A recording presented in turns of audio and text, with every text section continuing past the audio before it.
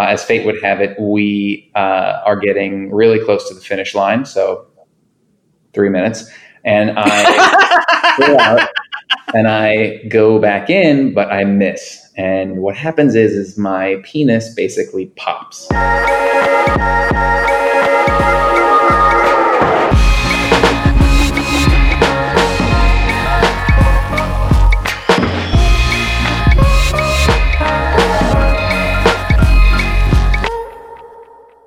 Hi guys, welcome back. I am so excited for this episode, and I know that I say that I'm excited every week, but I really am always excited. I recorded with this guest last night, and I couldn't stop laughing.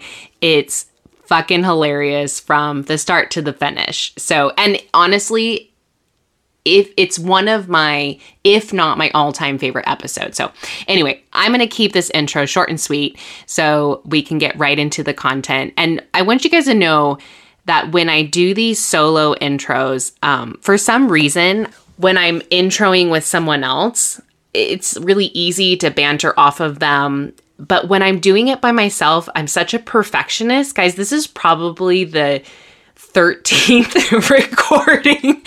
I wanted to be really great. So anyway, welcome to my 13th try for this intro. Before we dive in, I just wanted to go over a few things. So first off, I wanted to let you guys know I'm working on getting a Patreon account started. So if you listen to other podcasts, I'm sure you've heard of Patreon before. So basically, it's just a way that you can help support the podcast and support me to make sure that this podcast can continue to happen. So what I'll be offering on it is behind the scenes content, exclusive videos, bonus episodes, and ways that you can have more personal interaction with me. So I'm working on that. I will let you guys know when I get that up and running. So look out for it. Also, make sure that you're following me on Instagram at Hello and Goodbye Podcast, because I post all of my updates on there as well. I'm also starting to look into getting some merch for you guys. So if you have any phrases that have been on the podcast that you'd like to see on merch, let me know. I have a couple in mind, obviously. Hello and goodbye. And then I was thinking, how long have you been standing there? And what was the other one? Feel the feelings that you're feeling from episode 8. So yeah, so just stay tuned. I'm excited, you guys. This is really, well, yeah, this is a big deal. So thank you guys for being so supportive. I really appreciate it. Okay, so just a quick update on my personal life. Not much has changed. I'm enjoying my time with my parents. My mom cooks all my meals for me. I feel like I'm in high school again, and I do all their grocery shopping for them. Guys, they pay me to get their groceries. It's like what's it called when you hazard insurance? It's like my parents give me hazard insurance for going and getting their groceries for them. And it's honestly, it's the least I can do. And I got my bike out of storage this week and went on a little ride, and I went to the bike store and got a new seat for it. Obviously following social distancing rules and wearing my mask. And I even purchased like a couple of new masks that are super cute and colorful. And, because mask selfies are the new selfie. So of course I had to post a mask selfie. Yeah. And in terms of my dating life, nothing new, still very single. I did have someone reach out more as a friend, but there was some interest there, I think on both of our parts, but we had agreed to be friends because what we see in our futures is very different. So yeah, I think we're just going to kind of keep talking as friends and go from there. But yeah, I mean, I'm stuck and single in quarantine. Hashtag stuck and single. And guys, I joke about it, but I want you to know too, it is a struggle for me. I do feel lonely. I do have days where I feel bummed and days that I really wish I was in a relationship. I miss being in a relationship. I was in a relationship for 10 years and I do miss that. And I feel like it's been a long time and I wonder when my time is going to come. But I also know that I'm so lucky in so many aspects of my life right now. And so when I do feel kind of those negative thoughts, I try and remember what I'm grateful for and just keeping a healthy perspective on everything. So, I want to make sure that I'm very transparent with you guys at every step of my life. And I try and do that, but I also want to make sure that I make you guys laugh. So with all of that said, let's dive right in. You guys enjoy, and here we go. All right, you guys. Well, I'm so excited to introduce this guest to you. He's an author of the book Broken Banana, which has been featured on The Today Show, TMZ, and CNN. But most importantly, he's a survivor of a broken penis. Please welcome Ross Asdourian. You said that like I was going to have a show audience clap me on, but I'll just assume that your listener is clapping right now. So thank you. They are. Thank you so much. They're excited. Thank you. Here they are. Well, thanks for having me. So let's get this party started, Leanna. Yeah. Thanks, Ross. So I was going to just ask a couple of questions so my listeners can get to know you a little bit more. Oh, yeah. But you live in New York City currently? Yes. Yeah. Okay. And how old are you? I'm 34 right now. Wow. Really personal off the bat. You really weren't joking. Your hair looks really great. Unbelievable. Haven't gotten a haircut in 2 months. I preferred I had the hair bands. I like this. That is a podcast and we're talking about what I look like. Nobody knows. Oh, but we're recording video. Oh boy. This is a great push to your YouTube channel now. This is actually one ad for you. You're 34. What do you do for work? I do a lot of things. I'm a video producer. I've been a producer on a show called Returning the Favor on Facebook. I have a lipstick company called Big Boca. I do have an artificial intelligence website called robotsthink.com. And that's just this week. What? I know everything in my life sounds like it's a joke, but actually that's what makes it funny. Is that that's really real? Yeah. Oh, interesting. Okay. Yeah. Okay. So, and then obviously here, because you wrote a book. Yes. And you wrote a book because you had a very significant life incident happen to you. Yeah. Let's cut to the chase here. Let's just start talking about my penis, because that's why you're here, and I'm here to sell maybe 1 or 2 more books. So I think I've been thinking about it all week. I got one out of you, so maybe we'll get one more out of a listener. So why don't you recap really quickly what Broken Banana is about? Okay, I'll recap, but then I want you to recap my recap. Let's go. Okay, so basically you had a casual sexual experience with someone. Yes. And you broke your penis. Okay, we've gotten past page 2. This is good. I like where this is going. You never know when someone's going to interview you if they've actually read your book or seen your painting. It's like anyone who's ever done a panel. If you ever go to a conference and there's a panel and the host comes on and doesn't know anyone, and the people on the panel don't actually know what the panel's about. They're flipping through the pages. They're like, oh. No, I promise I read it. Okay, so I'm the type of person that main incident. Obviously, that's what the book was about, but you have so many other intricacies written and stories, and you go back to your past and you put it all together in a way. And that was what caught me, because I think it was a very interesting way of getting to know you. And I thought it was very well written. It was very funny. I listened to your Audible version. I thought you did a great job reading your own words. My own sexual eulogy. But yeah, I mean, it's just a crazy story. And I was more interested in how it affected your life. Yeah. But I'm sure my listeners probably want to know some details. Let's do it. Okay. So here's the story. And I appreciate your telling me that you came for the length and you stayed for the depth is what I was hearing. Yeah. But let me kind of dial it back. So I guess 6 years ago or so, living in New York, living in East Village, and as does happen often, is people come and go into the city. and a girl who I had actually hooked up with. Call them sex ghosts. Correct. Wait, what? Sex? Text? Sex ghosts. Sex ghosts. Sex ghosts? Isn't that what you call them? Yeah, it was a chapter. I actually read the chapter too. Now we're getting somewhere. So she comes into town, and I hadn't seen her in 7 years. And we go out and don't have sex. And the next night we go out and then we do. And as fate would have it, we are getting really close to the finish line. So 3 minutes. And I go out and I go back in, but I miss. And what happens is my penis basically pops.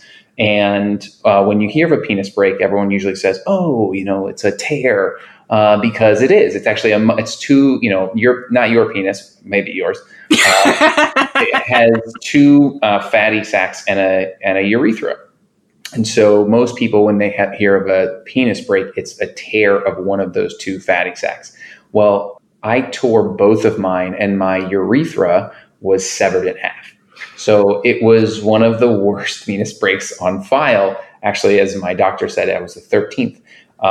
And so, I'm the lucky guy. But it was truly the worst possible scenario with the best outcome. And I think that's part of the living in New York. So, I went to the emergency room, and a lot of the story is basically, the narrative backbone starts when when the break happens, and it ends the first time I have sex again. Where it gets, what the story is about, dating in New York and this complicated kind of relationships that we have with our parents and the grays of dating, and how do we reconcile with our behavior and, all these different things and why we are the way we are. So it is kind of just this, it's kind of just a reflection for me and this happened to be the event that allowed me to be open about what I think a lot of us experience. Absolutely. When did you decide to write about it? I think that, there was no definitive time. I had originally written it as a screenplay, and my best buddy's manager had read it, and he's like, "This is funny, but fuck are you gonna do with this? Are you gonna go make a movie?" And I was like, I guess not, the way you're saying that. And so I ended up just kind of hunkering down and writing it. And it was tough. Like writing a book. I mean, writing a paper is hard, but it really is just you versus yourself. And there wasn't really a moment. I had the summer off. I had basically left my job, voluntarily and involuntarily, as the company downsized. And I just was like, fuck it, man. Like this is a cool time to try something else. And that was it. Mm-hmm. Okay, so I have so many questions. I'm trying to ask them at the right time. But now while I'm recording with you is a great time. I want to ask them in the right order. Great. Okay, so the timeline of when you broke your penis, you were 28 years old. Something like 27, 28, I think. Yeah. Okay. And then you wrote the book.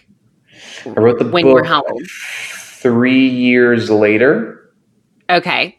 And then the book has done really well. I mean, not Stephen King well, but well enough that you're here talking to me. Exactly. It's going to go through the fucking roof. Has your life changed at all since you wrote the book? Yeah. Well, every conversation now that I've ever had with anyone has changed because that's how people introduce me. And that's all the Google results that come up for me. So any accomplishment I've ever had in my life has now gone to page 12 of Google. But it's good.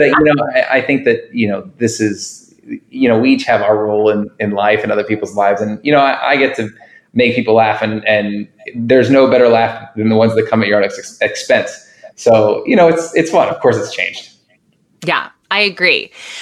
Okay. So I'm assuming you changed the names of the characters in your book from their actual names. Everybody but Pat, because I used everybody had a middle name. So as a proxy, when I was writing, I used it as a middle name. And my buddy Pat doesn't have a middle name. So I said, "Hey, man, what do you want me to put as your name? Because I'm using," and he goes, "I don't care." I go, "Well, is it okay if I use your name?" He's like, "Yeah." And then he read it and he was like, dude, this is me. I was like, yeah. Also, Dr. Wang was real. Truthfully, a lot of the doctors and the nurses were real. Peter. I mean, the never-ending humor in real life. It's just the lens that you're looking at it through. Dr. Wang was the one that did the cystoscopy, right? You better believe it. Yeah. So I've had a cystoscopy. Wow. Well, you want to tell me about it? Yeah. Okay. What was wrong with your urinary tract? Well, I got a really bad bladder infection one time. And then I got like bladder spasms and like an ulcer from it. Okay. So they had to do a cystoscopy. And as I was reading that chapter, or I was listening to it, I started having flashbacks because I was bawling. Like the nurse had to hold my hand. Like it hurts so bad. So I can't imagine having it with a severed urethra. So why don't you tell your listeners what a cystoscopy is, Leanna? Oh, okay. So a cystoscopy is when they take a scope and they go up your urethra into your bladder. Yeah. And essentially fill your bladder with liquid so they can use a camera to look around inside of it. So, but how did they... Awesome. Yeah. How did they do it? Yeah. Well, how did they go up yours if your urethra was severed? Well, so that was part of it. It was that's why it took so long. So basically it's a camera, right? So, if you're listening and you have a penis or you don't and you've held one, imagine you're holding one in your hand, and now's a great time to go to your YouTube channel and see what I'm doing. And they take the camera and they stick it in the out hole, and it's got a camera. So then they're poking around and they're trying to see basically where the break is. So it's usually a fracture. So when there's like this severe penis trauma, there would be a fracture. So they need to see where the fracture is so that they can, prepare you for, your surgery. Well, when they she had originally said my doctor, whose name was Dr. Wang, one of many doctors, she was like, oh, it'll only take a little amount of time. And I was like, oh, shouldn't I get some like numbing fucking cream or something? And she's like, no, it'll be quick. And that was a huge mistake. And so they were poking around for over 2 minutes. And I was just like in a fetal position on this, table with one white piece of paper on it. And I actually went back, and I don't even remember if I wrote this or not, but like I went back. No, I definitely wouldn't have written it. And got my medical records because when you're doing this kind of journalism stuff, you have to like test your memory against what other people remember, or like what's written down, your texts, your emails, all these different things. And I went back and got medical records, which is a hilarious thing to do if you ever go to the hospital, find your medical records. And it literally tells you how long, they did this procedure for. And it really was that long. So did you go back? Sorry to cut you off. Did you go back to the medical records just to see how long the cystoscopy took? Yeah, that and a lot of other things. What their notes were. I really did want to make sure that what I had been told. Anyone who's been through any sort of trauma, your memory is very flooded. With all these different bits and pieces that may or may not be true, and some that are retold to you. It really is kind of like trying to put it all together, which is part of the fun, right? My memory is my version of my memory. So there's always going to be things that you can check and make sure that it's even semi-accurate. Mm-hmm. Well, that was going to be another question too. Was it like I was shocked by how well you recounted the situation while you were in extreme pain and probably exhausted. And then not only that, but you had like in the book, you come off very funny and well written, like jovial while you're there, like you're making jokes with the doctors and the nurses. And like, so is that actually, yeah. I will tell you this. And the thing is that when you're in situations like that, it's like you being an asshole isn't going to make them do their job any better, right? And I think that, what's going to happen is going to happen. At that point, it's kind of out of your hands. but I think that, putting anyone in a good mood while they're working is probably going to optimize you for success. And, the truth is that was kind of part of the fun of writing the book, is that I got to put a lot of my inner dialogue in, whereas like my outward dialogue is always going to be funny. And there were definitely moments where I was just like, fuck this shit. Like, and I think that probably comes through in very small bits, but I think that, it's like anything, to have the laughs, you have to have like the moments of the heavier moments as well. I didn't know what brevity. I didn't think that was the right word. Gravity, moments of brevity. Is that you're the writer? Moments of brevity. I don't think that's right. Let's keep moving. I don't want. Yeah. That might be just me sounding stupid, but let's keep going. I would definitely like moments of clarity. Clarity. Yeah. Maybe brevity too. I like brevity. Yeah. Clarity. Gravity, brevity, clarity. Potato. Okay, let's keep moving. Okay, so I wanted to bring up, there's a main love interest in the book. Her name is Parker. Yes. And I have some thoughts about Parker and your guys' relationship. Yes. But maybe you could just kind of give my listeners kind of an idea of what happens there and the progression of that relationship. So the thing to know about the whole Parker storyline is actually that's a majority of what the book is about, because even though I had hooked up with this girl and broke my penis on woman X, I had actually been kind of seeing somebody else, and I had asked her to be my girlfriend, and then she said she wasn't ready.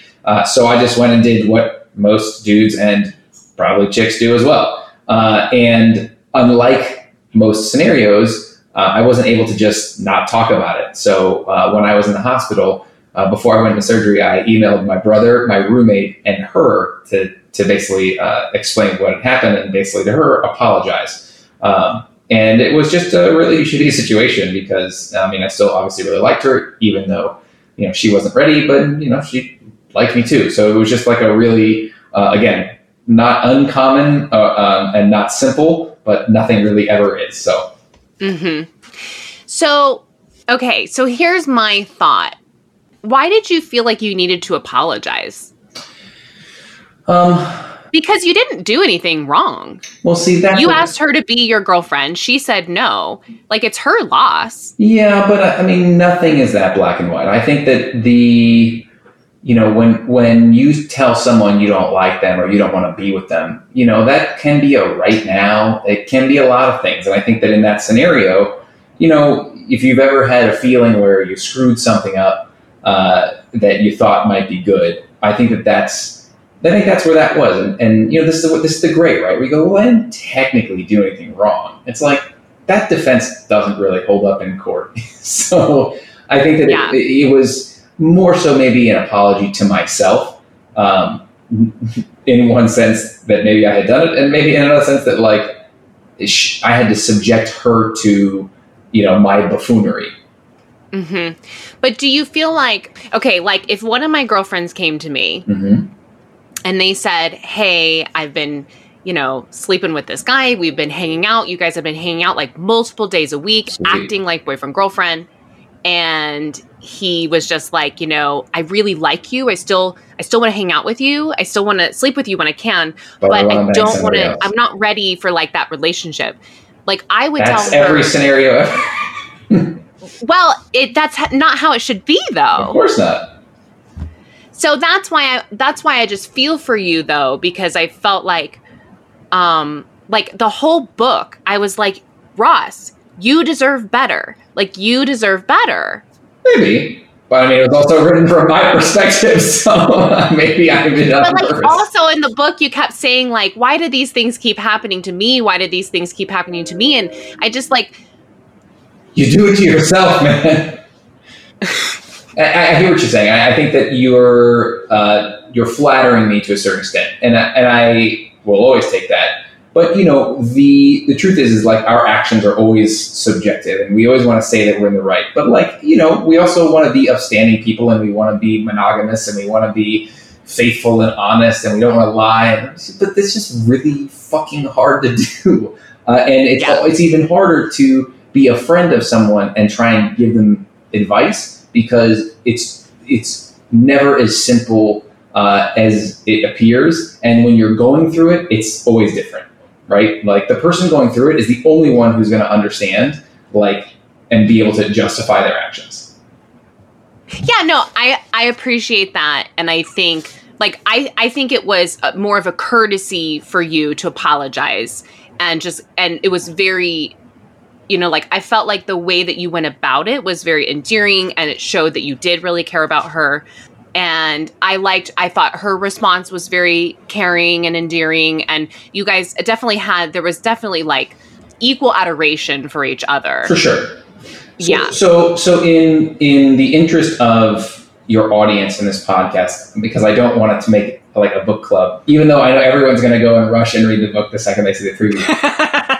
I think that it's probably equally as important. And I'm curious, in the context of your life and your conversation, it's like, hey, look, if you've ever been with somebody and they're sleeping with somebody else, or that they had in your tenure, what does that do to your relationship? And is knowing, like, is the honesty to be like, yeah, I mean, we're not boyfriend girlfriend, so I can do that, right? Like, how does that sit on you? Well, I think what makes this scenario different for me was like, well, first of all, I think both parties should be so into the other person that it's just kind of unsaid that as time progresses, you're boyfriend, girlfriend. And that when the man most likely brings up the conversation, then the girl is on board and you guys are official. So where it's the dance is the non-committal group where they're not exclusive, but they're kind of exclusive. But they don't want to commit. And that's what drives me nuts, because I don't think that's really fair to the other person. Mm. And to be honest, like, in my opinion, but I'm very opinionated, and I know what I want, and I'm strong-willed, and I make decisions quickly. So I don't want to be with someone that doesn't know if they want to be with me after 2 months of hanging out nonstop. Yeah, I mean, that sounds good. But there's people who don't know if they want to be together after being together for 5 years. So I think that, but also, like, why are they letting themselves get to that point where they're together for 5 years and don't know? Like, to me, that's a waste of your life. Maybe, but love can grow. I think that people stay with people out of fear. People stay with people out of the idea that it can get better. People stay with people for a lot of reasons. And I think that it's a very challenging thing to think that you're always going to be so sure-minded, and some people are very lucky and have that super romanticized version of love. And I think that even if you've had it, it makes it harder to let go of it. But in my experience, I think that it's a lot of hard work, and I think that it's being extremely uncomfortable and not uncomfortable in that, like, I just want to be out of my comfort zone. Uncomfortable in the sense that you don't feel the way that you might think that you're supposed to feel. And so you push yourself, or you put undue pressure on yourself, or you look at other people's relationships. I think that is a really dangerous place to be. Whereas, like, we want this definitive Instagram, like, inspirational, if you don't want me at my best and you don't deserve it, get the fuck out of here. Like, you're going to be worst and best, and you have to deal with me. It's like, if this shit comes up when you're long-term with somebody, it just happens, So I get it, but I also see the long side of it. Yeah, and I totally agree with what you're saying. I'm not saying so I'm divorced. Yeah. I was married for 8.5 years. Wow. So I, like, all of that, I understand. Is that what this podcast is about? Like, kind of. Okay, this is great. Now we're flipping it on you. But everybody already knows that. I'm just new here. What I'm saying, though, so long-term, yes, yeah. Relationships are hard. They're not idyllic. They take a lot of work. You're not always sure. Even when you're in a committed relationship, you second guess yourself, or you look at other relationships and you compare. But what I'm talking about the first, like, 3 months. Oh, for sure. Where like I've dated guys where I know they were really into me, yeah. And sure enough, like 2 weeks, they're falling in love with me. A month later, they want me to be their girlfriend. And then I've dated guys where, like, they're like, well, I don't know. I'm at this place in my life. And that's not the kind of guy that I want in my life, because I want to be with someone that knows that I'm valuable enough to like at least pursue me in a way that they want to be boyfriend, girlfriend for, who, if that doesn't work out, it doesn't work out. That's life. Yeah. But so anyway, so I felt all this to say, I felt for you, and I don't know, like you're like, I felt for you, but now I don't anymore that I've talked to you. Well, I mean, but you kept, like, I felt like there was a sadness because you felt like you had lost Parker because of this incident. And I think that you didn't lose Parker. Parker she made her choice. Yeah. I mean, look, it's very easy to, I mean, you're right. And I think that there's, when you look back at a relationship, you go, there's things that I could have done. There's things that you could have done. And then you say, is this thing going to change? Are we never going to be able to recover from this? And sometimes the answer is yes. And sometimes the answer is no. Like, I can't put one for the other. Like, this comes through the book. It's like, when you like someone, it doesn't fucking matter what they do. It's like, you just justify it and you see the bigger picture.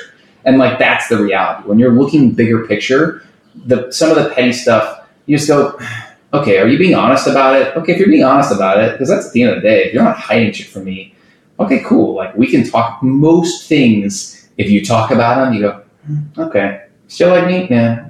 Still like you? Okay, cool. It's like, and you kind of keep going. So I think that in that case, it was, overcoming this thing. And, the truth is if we know everything about our partner, no matter what stage, it's going to be a lot harder to love them. It just is. You're just like, you're gross. You're gross. So you mentioned that you had kind of been in love twice. There was someone you had been in love with in Seattle. Oh, yeah. So was there a correlation between like how both of those relationships kind of started? Were they similar? So for the audience here, so the story of my other one. So in the book, I described basically the time that I had experienced like the heart wrenching, like in your adulthood, not like, on the schoolyard, like person you think you're going to be with. And, I had moved to New York from Seattle, and it kind of, we had decided we didn't want to do long distance. But then I said, you know what, like, let me go and win her back. And I flew back and basically like found out that she had already started dating somebody. So I was just like sunk into my chair. And so like, there's nothing worse as a human than experiencing helplessness. And that's what that is. It's like the combo of helplessness and like heartbreak is just a really great way to lose weight quickly. Mm-hmm. That one took you a second. So what I'm asking though is like, were there similar characteristics of how those relationships developed?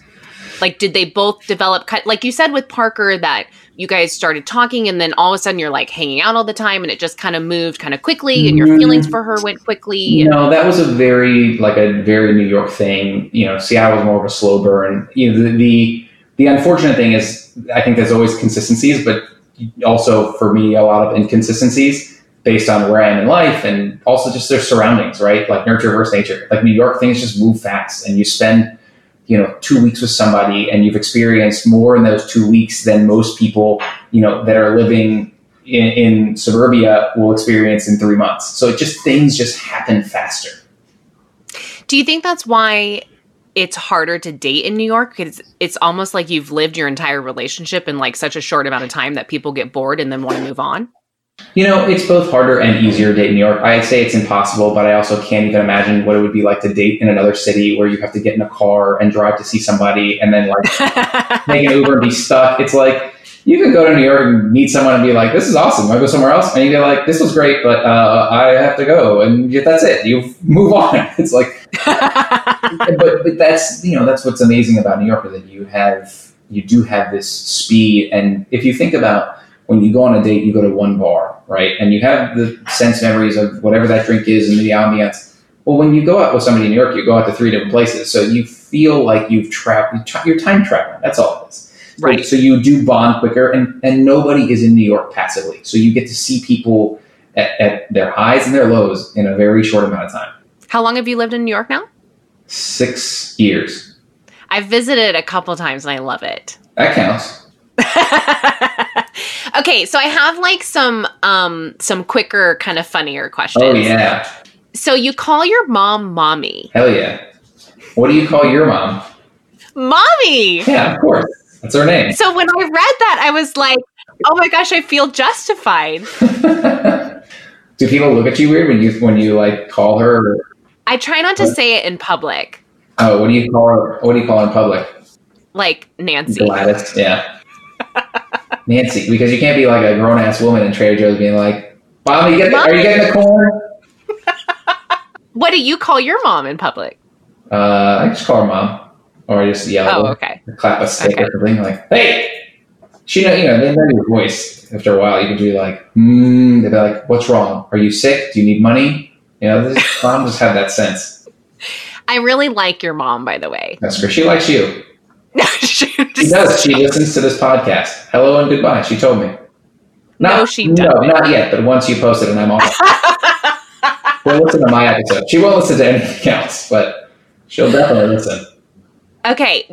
Since your accident, have you now gotten TSA PreCheck? Oh, absolutely. Okay, good. But not clear. Fuck people. Like, clear makes me so angry. I can't even begin to tell you. I mean, those bastards at fucking airports double-crossed us. They shanghaied us so hard to think that we were going to be, in the line, and then la-di-fucking-da, these clear people just stroll right through. I mean, this isn't what this is about.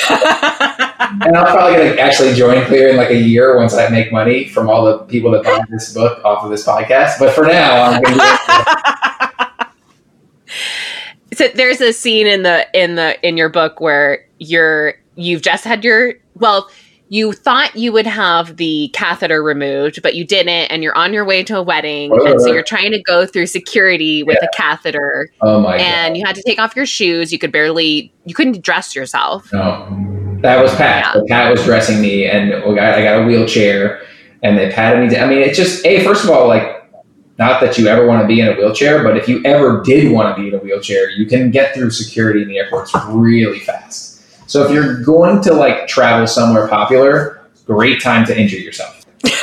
Really weird PSA I'm just giving. I think we should move on to the next topic before I make a bad handicap. Okay. Also, actually, that leads another question. So a guy's mind is very fascinating to me because it blows my mind how often you guys think about sex.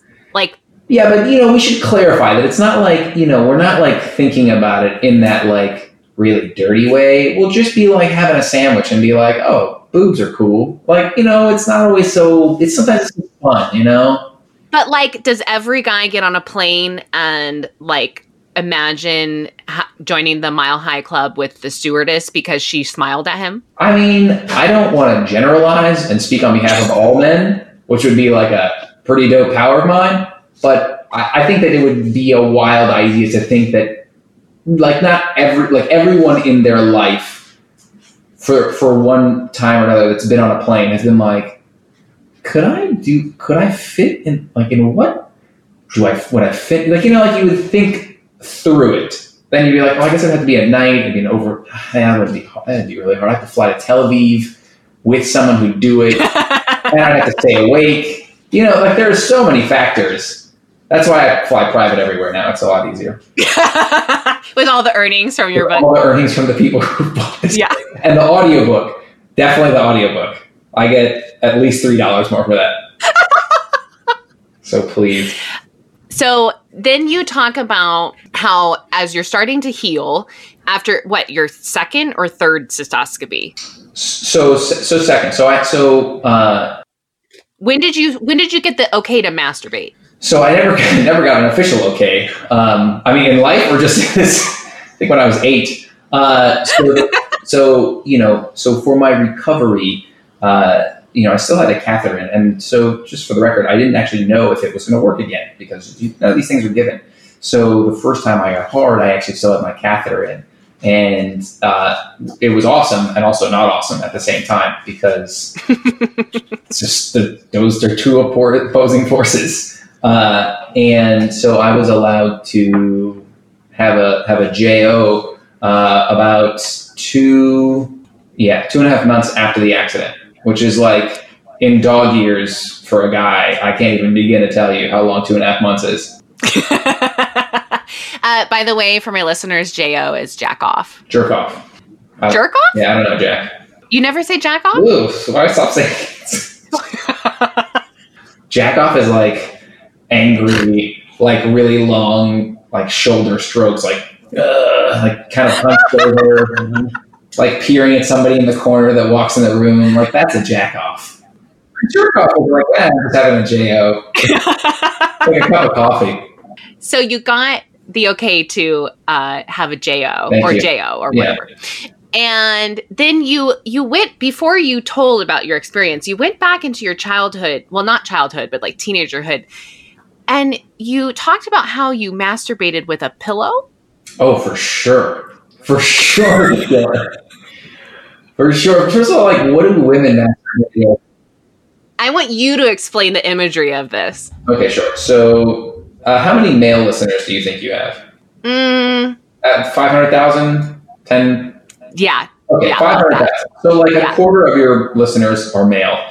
And so, like, I don't know, the discovery of masturbation is very funny for everybody. And I just had this really soft pillow that was small. So, obviously, it made me feel really big, which is what I'm always trying to do. And I just kind of folded it like a taco, like a penis taco or a penis hot dog, and moved the bun, and it was just really soft. And then that was kind of it. I mean, doesn't take much. So you would like thrust into the pillow? I mean, or I would just like wrap it and use it as like a, like with your hand. So it's like a, now that I think about it, I was kind of inventing the fleshlight before I really even do it. I guess I'm a pioneer. Honestly, it's stuff to be ahead of your time. But after this podcast, remind me to go into the fleshlight business. Okay. So yeah, it was just, and okay, let's just be honest. There were times that I did thrust it as well, but that was just more practice. Usually I was laying on my back and I would just fold it over. Most people would do a stop, but that doesn't make any sense. You would use the pillow like how most guys use their hand? Yeah. Just like that? Just picture your hand, but made of like Egyptian cotton. Like, which one would you choose? Skin? How big was this pillow, though? I didn't think you were going to say pillow. I mean, it was like, I don't know, like a foot, it's like a tooth fairy pillow, like. Oh, so it's not like a head pillow. Yeah, if you're like a very small person, but no, it wasn't. What's the record you have for talking about masturbation as children on your show? It's got to be at least. What's the record? Yeah, I think we're breaking it. Oh, for sure. Okay. Yeah, but yeah. Can you tell me the first time that you masturbated? You don't have to. Well, I will tell you, it was very late in life. What are we talking? 20s? Yeah. Wow. Have you told that story yet? I have not. Are you prepared to? You don't have to. Sure. Okay, tell me. Yeah. Oh, let me get my popcorn. Yeah. Okay, go ahead. Okay, so I got married at 21. Did you not masturbate until you were married? I just never masturbated. That's amazing. You are like a superhero. So I also grew up very conservative Christian. Yeah. Even they masturbate. Well, you weren't supposed to masturbate. Yeah, it was bad. In Sunday school. Yeah, and I wasn't supposed to have sex before I got married, but I did. I mean, that was which is basically I was married for 5 years, had not orgasmed. Wow. And one of my girlfriends, I was talking to her about it on the phone. She just shipped me a vibrator. Wow. What was it? What did it look like? Was it like the heavy duty? It was purple. Of course. It was like about maybe 6 inches. Perfect. But it was like I just used it on the outside. Just like a tickle? Like a little... Sure. Like a little... like a window wiper? No. No, I don't actually know how any of these things work. You just kind of lay it to the side of the clit. And then you do what? Cough? What, you turn it on? Just turn it on? Turn it on. And then you just went to the fucking moon. Yes. Wow. Came for the first time in about 20 seconds. Did your husband seconds. walk in the door and be like, how dare you? He was not crazy about the idea. But he knew. You told him. You were like, honey, I'm going to go into the bathroom now. I told him after the 7th time of using it. I am dead right now. This has got to be the most disrespected man on the face of the planet. Oh my God. Wow. If like is that why you divorced? They had to have been. He must have walked in and he said, "You've replaced me with a superior being. Pack your stuff and get the fuck out of here." No, but I have opened up that like I use the vibrator during sex though. Oh yeah, why not? Why wouldn't you? Do whatever it takes. Yeah, so that girlfriend changed my life. Yeah, shout out to her. So, can we give her a shout out? What's her Instagram handle? I don't know, but her name is Melissa. You sound like someone who's giving 0 and taking a lot in that friendship. So, Melissa, I am so sorry. We'll find your handle and stuff like that later. Mine, by the way, is Ross_do. That's where you can get a link to my book. You can't find him on mine because he doesn't follow me. Yeah, well, I don't even know what yours is, so it's fine. I followed you. We've been messaging. Oh, I don't follow you back? That is so Am I your late husband? What? Okay, let's get back to what we're really to talk about. So my next question after the pillow masturbation was, so when you had your first orgasm, like after like 2.5 months or whatever, was that like the best orgasm you've ever had? Truly, and I like 100% top 5, which it's kind of a weird thing to think you give yourself one of your best orgasms of your life. I mean, I have. I mean, well, we already talked about you, so let's table what you and Melissa do in your private time. Yeah, I mean, honestly, look, you waited for eons of time, but if you really want to exercise how much jizz you have in the tank, just don't masturbate for a couple months and then see what happens. Like, it's essentially an assault weapon, and it was wild. Yeah, it sounds like it. So then, how long did you wait to masturbate again? I don't know, 10 minutes. I'm just kidding. I could never do that.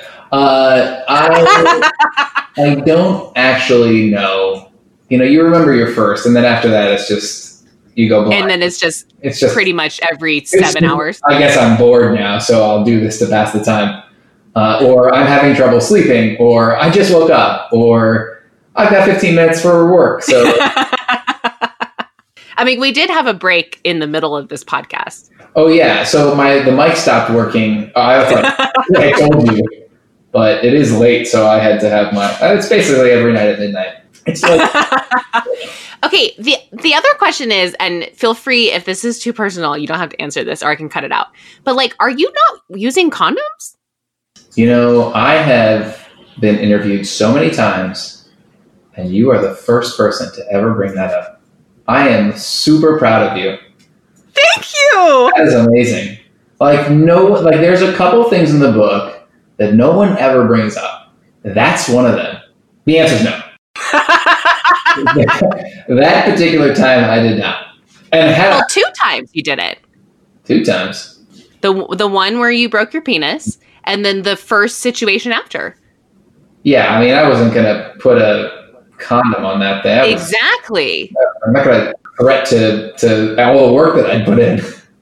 So is it like, okay, are most guys like, do they just not care about wearing condoms? Guys would rather die than tell a woman to hold on while they get a dental dam. There's a great late comedian Patrice O'Neill, who says safe sex is a woman's responsibility. Oh my gosh! I'm sure that quote will go down in history. Yeah, honestly, it's like you know the field you're playing on. So it's like, if you trust the person.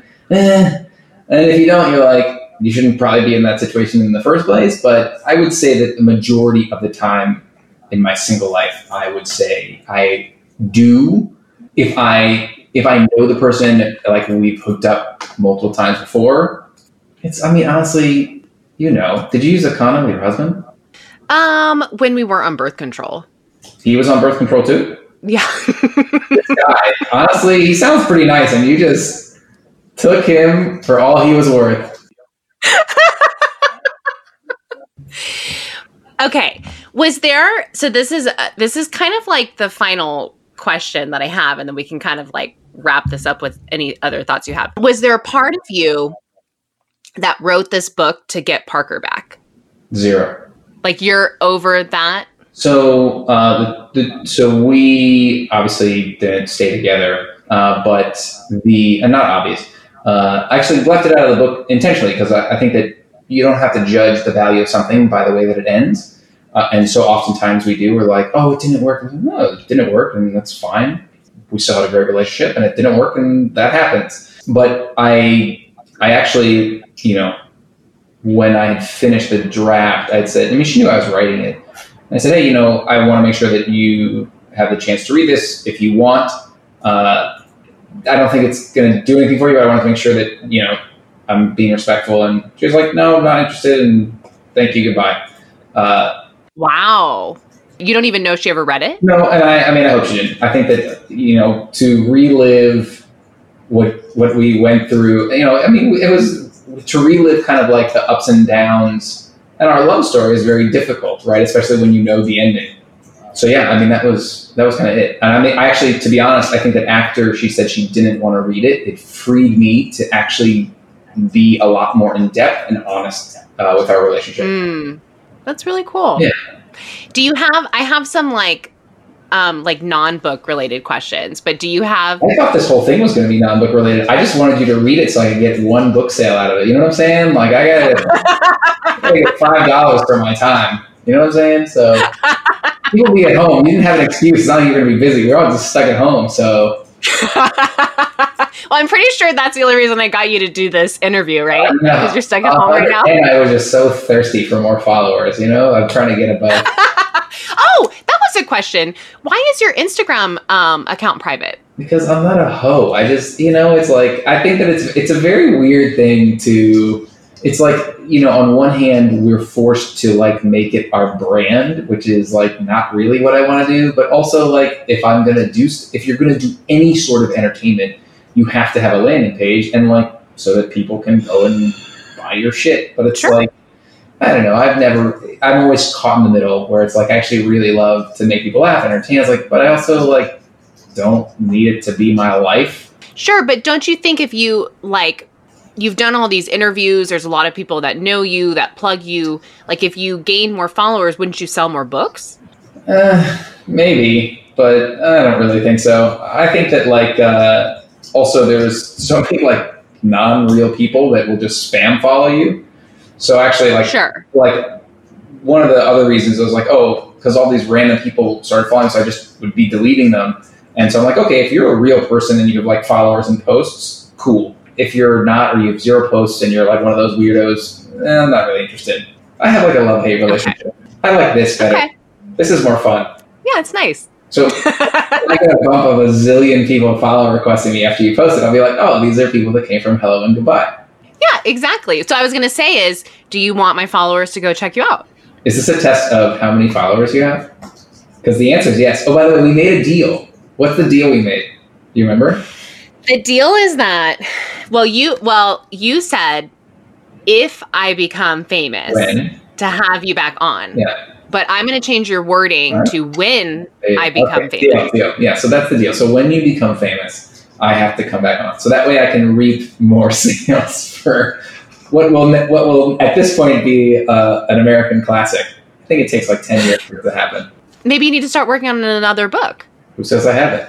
Oh. I'm just kidding. I haven't. I kind of started to. Writing is fucking miserable. So, if I found somebody else to write something with, I would do it. But, it's so miserable. And the ROI for writing a book is pretty much negligible. I think it's a loss. I think on my P&L, it's just a straight up L. Yeah, it's a hard industry. Has anyone ever told you that your podcast name reminds them of the band Hello Goodbye? Yes. Okay, just wanted to make sure that I was not unique, and now I'm confirmed. So, yeah, but it's not. I don't know. I'm an emo kid, so I didn't know if this was actually like, some weird poem to your virgin self. Oh my gosh. No, so the idea behind why I named it Hello and Goodbye is kind of similar to what you were saying, is like dating apps, meeting people, you hang out with them, you form these I call them pseudo relationships, and then all of a sudden they're out of your life, and it's like you're either ghosted or, what'd you say? Hello and goodbye. Hello and goodbye. It's just learning how to deal with that and navigate it. And for me, learning how to, like what I was saying to you, is like find enough worth in myself that I'm not going to put up with someone that doesn't know if they want to be with me after 2 months. I mean, sometimes I don't want to be with me after a couple of months, so it's just. But I really do. I do appreciate your life story and you inviting me on here. I think this is really fun. You have an opportunity, so I don't know how many guys you have on here. Probably a lot, but. But can I ask, are you seeing anyone right now? Yeah. Oh, okay. Yeah. Do you want to talk about it a little bit? Not really. Okay. I mean, we can, but this is about you, Well, no, this is about you. You're my guest. Yeah, great. I have a great relationship. I met her actually while I was doing a show on the book, and I was like, yo, can you leave me 5 stars on Amazon? And she's like, I don't know who you are. I'm like, I'll take you out on a date. And she was like, really? I was like, and can you get the audiobook? Because I actually get extra money, but I'm going to recycle that. So it's kind of a net zero here, and you're getting entertainment. And it was a pretty good business deal, and she's a businesswoman, so it kind of worked out pretty well. Well, good. Well, I'm happy for you. Well, thank you so much. Do you want to kind of plug yourself? And if someone has made it this far into our chat, it's like I feel like they owe it to. Well, actually, they don't owe anything to anyone. But if you wanted to go and buy the book, it's just Broken Banana on Amazon, and you can request me on Instagram. But I don't even know if I'm going to follow you, depending on what you look like in your profile picture, And if you have like more than 2 posts, that's basically my agenda. All right. Well, Ross, thank you so much. I really appreciate you being on. I appreciate you, Leanna. Aw, thank you. Do you have a sign off at the end of every podcast that you do? Well, I'll do an outro myself. Oh, okay. All right. Great. I'll just moonwalk out of the picture then. Talk to you next time you get famous. Just say goodbye to my audience. Goodbye. Bye, Ross. Thank you so much for coming on. Honestly, it was such a pleasure. And you guys, seriously, go get his book. I got mine on Audible. It's such an easy listen. I'm sure it's such an easy read. And you've got the time right now, so go get it. Broken Banana. All right. But to finish off the episode, I have my sister here with us. She says hi with her facial expressions. And I've decided that whenever I bring my sister on to finish out the episode, the segment is called Sister Segments. I like that. Yeah. So, but today's sister segment is specifically about sex setbacks. So it's sister segments, sister segments, sex setbacks.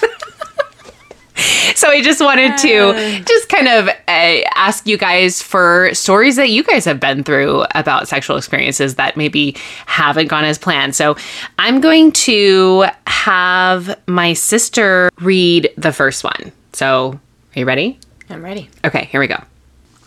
So we had decided to start trying to get pregnant. It was a weekday morning and it felt right, so we went for it. We're in the middle, and the dog starts barking. Of course, we didn't think anything of it, but he kept barking, so we yelled for him to be quiet, and eventually he did. We got back into things, and then the dog started barking again. So my wife got up and opens the door to yell at the dog, and she stops dead in her tracks and looks back and says, OMG, there's someone coming into our apartment. So I started getting dressed and ran out. Apparently it was the electrician that our landlord had scheduled. We had gotten several notices in the mail he was coming, but never checked it. You did a great job reading that. I felt like I was in like Storyland. Well, I read a lot of books to my 2-year-old. I know. So I've been really good I could tell you did a good job. Okay, so the next one says, so I went over to hook up with this guy for the first time. He gave me his address and I show up to his house, which was a little surprising because we were fresh out of college. Well, it turns out he still lived with his mom, but whatever. We go into his bedroom and start messing around, but then he wants me to take me to this like office study. It's pitch black and I remember thinking it was weird, but okay. So he starts fingering me and the next thing I know, he came in me, on me. It was a mess. Turns out his dick was so skinny, I thought it was a finger and barely knew he was in. Oh dear.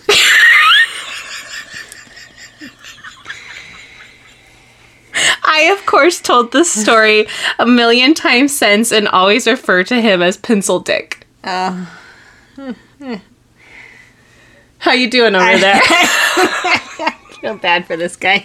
Okay, well, here's the thing, right? Men, we're not shaming you for having small dicks. The guys sometimes have small dicks, okay? They're micro penises, whatever. But own it. You don't trick a girl That's a little weird. Yeah, by taking her into this room where there's like no light.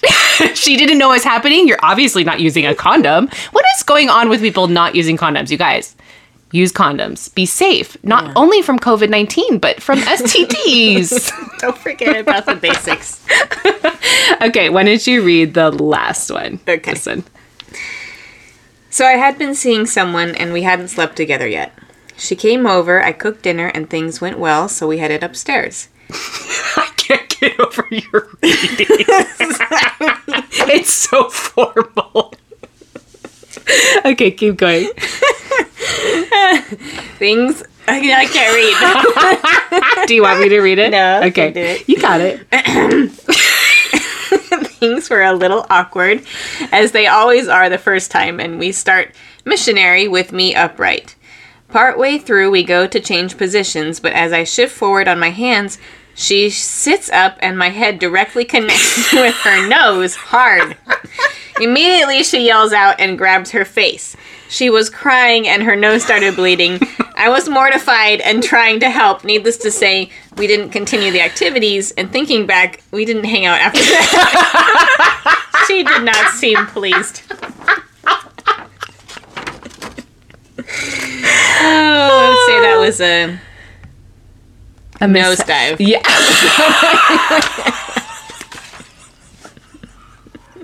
Look at you being all punny. Well, Krista, thank you for being uncomfortable for a moment and reading those slightly uncomfortable to read those stories. But thank you guys for sharing your stories. All of us feel more normal.